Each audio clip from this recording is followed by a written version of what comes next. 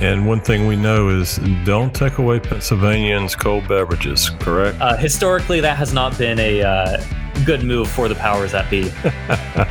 Welcome to Pennsylvania in Focus. I'm Cole McNeely, General Manager of America's Talking Network. If you have not already, we ask you hit that subscribe button wherever you listen to this podcast so you don't miss any new episodes of Pennsylvania in Focus. Now here's your host, Dan McCaleb. Thank you, Cole, and welcome to the Pennsylvania in Focus podcast, powered by the Center Square. I'm Alan Wooten, Managing Editor at the Center Square Newswire Service. Pennsylvania in Focus is a production of America's Talking Network. You can find all of Center Square's great podcasts at americastalking.com. We are recording on Thursday, June 16th. Dan McCaleb, our regular host and executive editor of the Center Square, is not with us today. I am happy to have Anthony Hennon, our Pennsylvania reporter. How are you, Anthony? Hey, Alan, I'm good. Good to be here with you. It is good to be here. We've had a lot of interesting stories break this week in Pennsylvania. Let's start off with one that is very near and dear to a lot of us, and that is when we go to the grocery store or we get our electric bill in the mail. The prices are high. The solutions are not out there. What can you tell us about your reporting on this story? Yeah, not to bring down the podcast here like we did last week, but yeah, there's very little good news immediately on the horizon seems to be forthcoming here. The General Assembly held some hearings. They've done a few hearings on inflation and how it's affecting Pennsylvanians. And so this week that continued on Tuesday. Essentially focusing more on food prices, on energy prices. And the outlook isn't really great, and there's not a lot of quick solutions at hand. Food prices have gone up about 10% compared to a year ago, which is a jump that hasn't happened for about 40 years. I think the end of 1981 was last time we've seen inflation this high on food. And so that's starting to hit, partially just from the price of food, but also energy prices as well. Due to high cost of oil, of gas, of any sort of energy supply. Energy commodities are up 50% compared to last year, according to Patrick Henderson, who's the Director of Government Affairs for the Marcellus Shale Coalition, which is a trade group that lobbies for energy companies. There's a mix here. You can look at it, half of these things as some global trends due to Russia's invasion of Ukraine, previous COVID era spending that pushed up the likelihood of inflation and built that up. But also just these longer run effects of the pandemic of these economic restrictions, these economic disruptions. It's all kind of coming to a head that may have started a couple years ago. Henderson and the Marcellus Shale Coalition points to some other politically driven restrictions, such as not leasing out government-owned land for natural resource development, not granting permits to pipeline infrastructure to build those and make it easier to bring energy sources to the market. But it's also, there's other factors too, partially coming from the pandemic, where you had a slowdown in hirings or in economic activity. So those are hitting now. You also have hedging in the energy sector, basically where companies would lower their risk against prices dropping down. So now, even though prices are high, they don't have a financial incentive to ramp up their production. So even though prices are high, it's not actually pushing more production.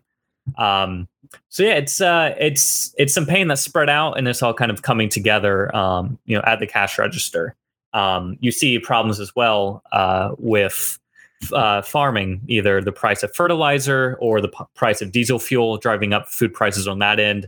Basically, when the price of inputs for economic activity are up, you're going to feel that when you're buying your groceries, when you're filling up your car. So it's a problem. When we're talking about solutions here, it's a bit long run. I mean, some quicker things have been bounced around in Pennsylvania. Governor Tom Wolf has talked about sending out just $2,000 checks to families. Attorney General Josh Shapiro, who's also now the Democratic nominee for governor in the state, he's announced a plan for a gas rebate if he wins.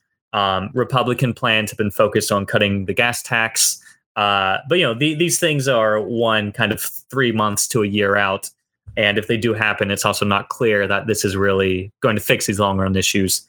But also, there's just a lot. There's a lot going on. There's a lot going on the level of problems with delays with government permits, delays with government restrictions on the market to help adjust.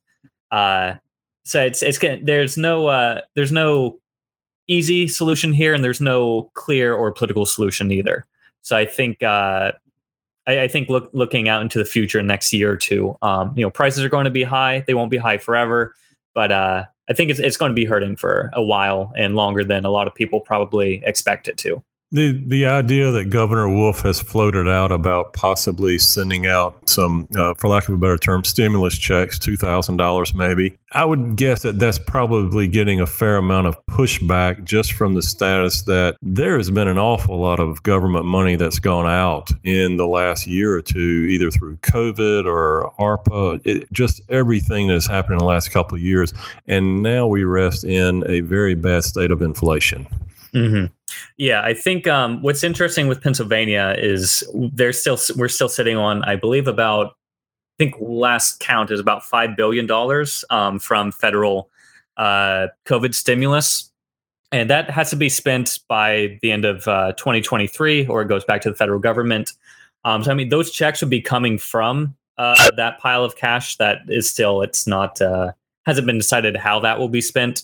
So it's at least it's not new government spending. It's just a different way to spend it, rather than going into the general fund or the General Assembly.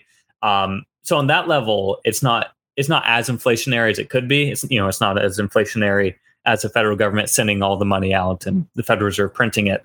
But yeah, it's one of those things where if everyone gets $2,000, that may also have these price pressures of pushing prices up as well. So it's, I guess the best way to look at it here is it depends who's spending it and when. The first people to get the money are going to have better prices than the people sitting on it. Yeah, no doubt about that.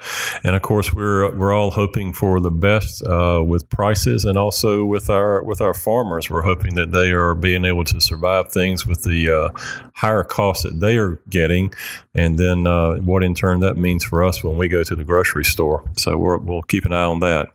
Another story you're reporting on this week, Anthony, was about the road funding, and we talked with Pennsylvania DOT, and as always, there is the idea of what the DOT wants to do and can do, and then what the gas tax revenues provide for them to do. And then there's that argument of, are they underfunded or not? What can you tell us about this story? Yeah, so this is a long-running concern in Pennsylvania, especially in recent years. Pennsylvania is extremely reliant on the gas tax to fund its infrastructure needs throughout the state. It has, I believe it's the second highest or highest gas tax in the nation. California might just edge it out.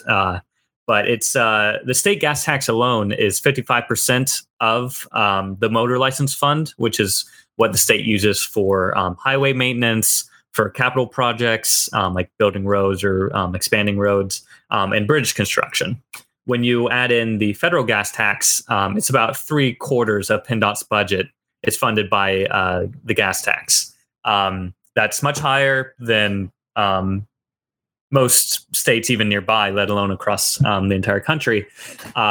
And this is a problem because gas tax revenues are projected to fall in the future as a result of electric cars coming onto the market, less fuel efficient and older cars being replaced by more fuel efficient and newer cars.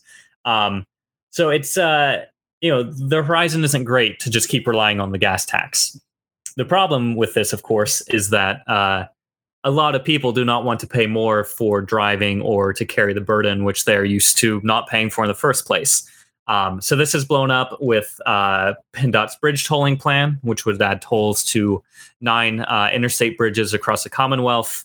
The Republicans are pushing back against that, and they're offering the idea of floating a $2 billion bond rather than adding in tolls. The problem, of course, with the bond is that it's taking out a loan. It's not long-term funding here. There's also the added issue here where PennDOT argues that it already has unmet needs. I think PennDOT's budget is around $8 or $9 billion, I believe, and they think that they need something like 18 or 19 billion to cover all the needs for maintenance, for bridge repair and construction, et cetera, et cetera, et cetera. There's a difficult shift here, right? There's the difficulty of finding a stable, long-term, viable way to fund the Commonwealth's infrastructure, bridges, roads, mass transit, all that fun stuff. And that's just the economic or financial breakdown. And then there's the political difficulty of finding a way to do this that can get bipartisan support in the General Assembly, that can get approved by the governor, and that each region of the state feels is a fair way, or that they're not unfairly carrying the burden here. You also have interests from shipping and trucking and manufacturing, where if they're paying an extra $7-8 toll every day on multiple trucks, that's going to add up quick and put costs on them. So there's not really an easy way to do this. PennDOT has floated, in addition to the bridge tolling plan, they've had floated the idea of adding like a packaged delivery fee for goods. They've added the idea of adding an electric vehicle mileage fee as a way to recoup that, since electric vehicles are not paying on the gas tax. It's a difficult thing to predict. It's a difficult way to imagine what a future less reliant on the gas tax looks like. The Independent Fiscal Office put out a report looking at gas tax revenues, and thanks to a shift in state law in 2013, that's increased about 60%. It went from about the state gas tax burden on average was about almost $200 in 2013. 2018, it hit about $300. It's dipped a little bit from the pandemic, but seems to be recovering almost back to what it was 2018, 2019 fiscal year. So tax collections aren't nosediving or anything like that. So on that level, there's not a sudden problem with the gas tax, but probably next 5 to 10 years, we're going to see that dipping. And no one really wants to raise, add in a new toll or raise taxes, especially in an election year. And so this is going to be a long run problem, even more so if PennDOT really does need a big boost in funding. So good luck to anyone trying to figure this puzzle out. Yeah, it is an interesting puzzle, and I would dare say in PennDOT's defense, when it comes to the roads, it's pretty much like growing up on a farm. There is always something to do. Yes. There's always something out there. So they will forever have a wish list, and it is one to be very well respected. Moving on, there's another story that you took on this week. A 30,000 case backlog of unemployment fraud. And of course, fraud is one of those headline words that grabs our attention. Anthony, what can you tell us about this one? Yeah, so like many other state agencies, the Department of Labor and Industry is suffering here from some staffing shortages, a difficulty in attracting qualified people or experienced people with dealing with fraud, as well as competing with private sector businesses, and a influx of cases since the pandemic, as you had more unemployment compensation claims and all that fun stuff. So essentially, there's a proposed legislation here in the General Assembly, HB 2648, that would appoint a special state prosecutor in the Office of Inspector General for essentially rooting out people who use the COVID pandemic as a chance to defraud the public here. There was during appropriations hearings back in, I believe, March, April, you had testimony talking about a long outstanding backlog of cases. It's roughly about, right as of early June, it's about 33,000 outstanding cases of fraud to dig into. These cases are not all going to be fraud, but these are kind of cases that the Department of Labor needs to verify, check the credentials, make sure the money is going where it needs to be. The problem here is, I guess, twofold. One is it's hard to make up for staffing shortages of people they've lost in the last couple of years. And also, the department has a high turnover rate. It's about 50% And the Labor and Industry Secretary, Jennifer Barrier, in March pointed to low pay as being a factor for having difficulty to keep people in. These fraud cases, I mean, they've especially over the last decade, the department's gotten a lot better at processing these cases and working through them. But it's still, it's a lot of work to do. It's important work, but it's not just something you can check the box and move on from.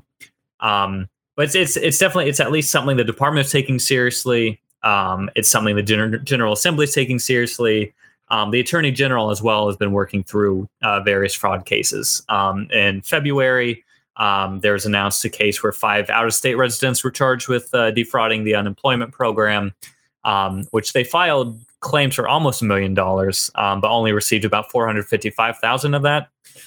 In March, 3 people in Pittsburgh were charged with stealing more than $800,000. Since the pandemic, there's been about 36 people charged by the Attorney General's office for illegally obtaining about $3 million in pandemic assistance funds. So there's a lot of work to do. There's definitely a big problem. If the state can, kind of claw back a lot of those funds, that's great. That can go into, getting the money to people who actually deserve to have it. But it's a big hurdle here. And it seems like the General Assembly is taking seriously the idea that we need to pump in more resources to make sure they're being good financial stewards of public money. And what do we see the net gain here if we're able to knock out some of these 30,000 cases? What happens to those who are convicted? How severe is their punishment? I'm sure there'll be restitution, of course. I don't know if there'll be jail time or something like that. But is the cost greater than what would actually be netted back? I don't think so. I think it basically breaks down, if they're targeting claims that, it might be a couple hundred here and there, maybe 1,000 or 2. It kind of gets marginal. But in terms of, they have a lot of software help for sorting through these cases. It's not just pulling out manual printouts and trying to run numbers here. It does seem like they're looking at these bigger instances or bigger money claims to exactly avoid the idea of, pouring in $2 million in resources to root out fraud, but only getting back 20, 30,000. That just isn't a great use. I guess they're looking for the efficient fraud cases rather than anything else. But depending on how long these backlogs exist, we'll see. All right. Very good. Anthony, another story that drew some attention this week was when you hopped into something that many of us like to partake in on the weekend, and that's the cold beverage industry. Beer delivery issues, the distributor monopoly problem that is in Pennsylvania. Tell us a little bit more about what you were able to uncover in this story. Yeah, so we're seeing some complaints coming from a lot of taverns or smaller bars or licensed restaurants. The Pennsylvania Licensed Beverage and Tavern Association, which is an industry group mainly representing these small businesses of taverns, bars, restaurants, they're complaining of problems with deliveries for their licensed beverages to serve the citizens of the Commonwealth. Essentially, beer distributors are starting to limit some deliveries, especially in South Central Pennsylvania. That seems to be the biggest problem here. But the distributors are limiting deliveries because they're pointing to staffing shortages or fuel costs. And rather than maybe delivering supplies some every week or so, they're pulling back, doing every 2 weeks, every 3 weeks. And so this is a problem on a couple levels. One level is, these taverns and bars don't necessarily have the storage space or don't necessarily have enough space to store these deliveries properly while staying within the law. So these spaced out deliveries are an issue. It's also an issue because these places cannot personally deliver supply to their own bar, even if it's picking up from a state store or picking it up from the establishment or the distributors themselves. It's illegal for them to carry the alcohol due to the state laws because the distributors essentially have a monopoly in different regions of the state. This is fairly common across the U.S. Washington State is the only one who's removed the requirement to have a distributor to deliver the beer. That changed, I think, about 2010, 2011. They still have distributors out there, but restaurants and bars are not required to reserve beer delivery to some licensed distributor in their area. And so this is a problem just due to, these supply chain issues, but also it drives up prices because it essentially guarantees a middleman. Plenty of other industries have middlemen. There's no problem with a company focusing on just delivering beer. The problem here comes from these bars, these restaurants being forced to work only with one distributor or only being able to go straight to someplace. So this has a negative impact on brewers, on distillers, and on the taxpayers and consumers themselves. And it limits competition for other deliveries or expanding what products a beer bar or restaurant can offer.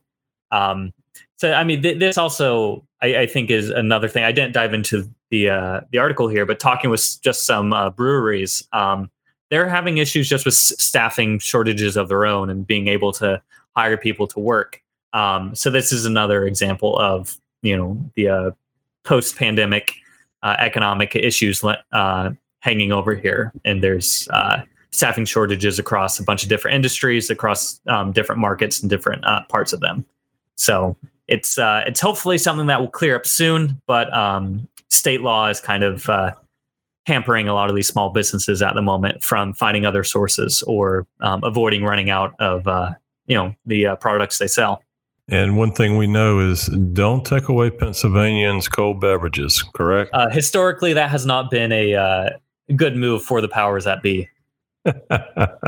Absolutely not. Anthony, thank you so much for your insights this week. That is all the time that we have. We encourage all of our listeners to follow Anthony's work at thecentersquare.com, where you can also find out more from this past week on higher education, including the 529 plan that provides tax breaks for the more affluent. We hope you'll check that out. This has been the Pennsylvania in Focus podcast, part of the America's Talking Network. Find all of the Center Square's podcasts at americastalking.com. For Anthony Hennon, I'm Alan Wooten, and we'll talk to you next week.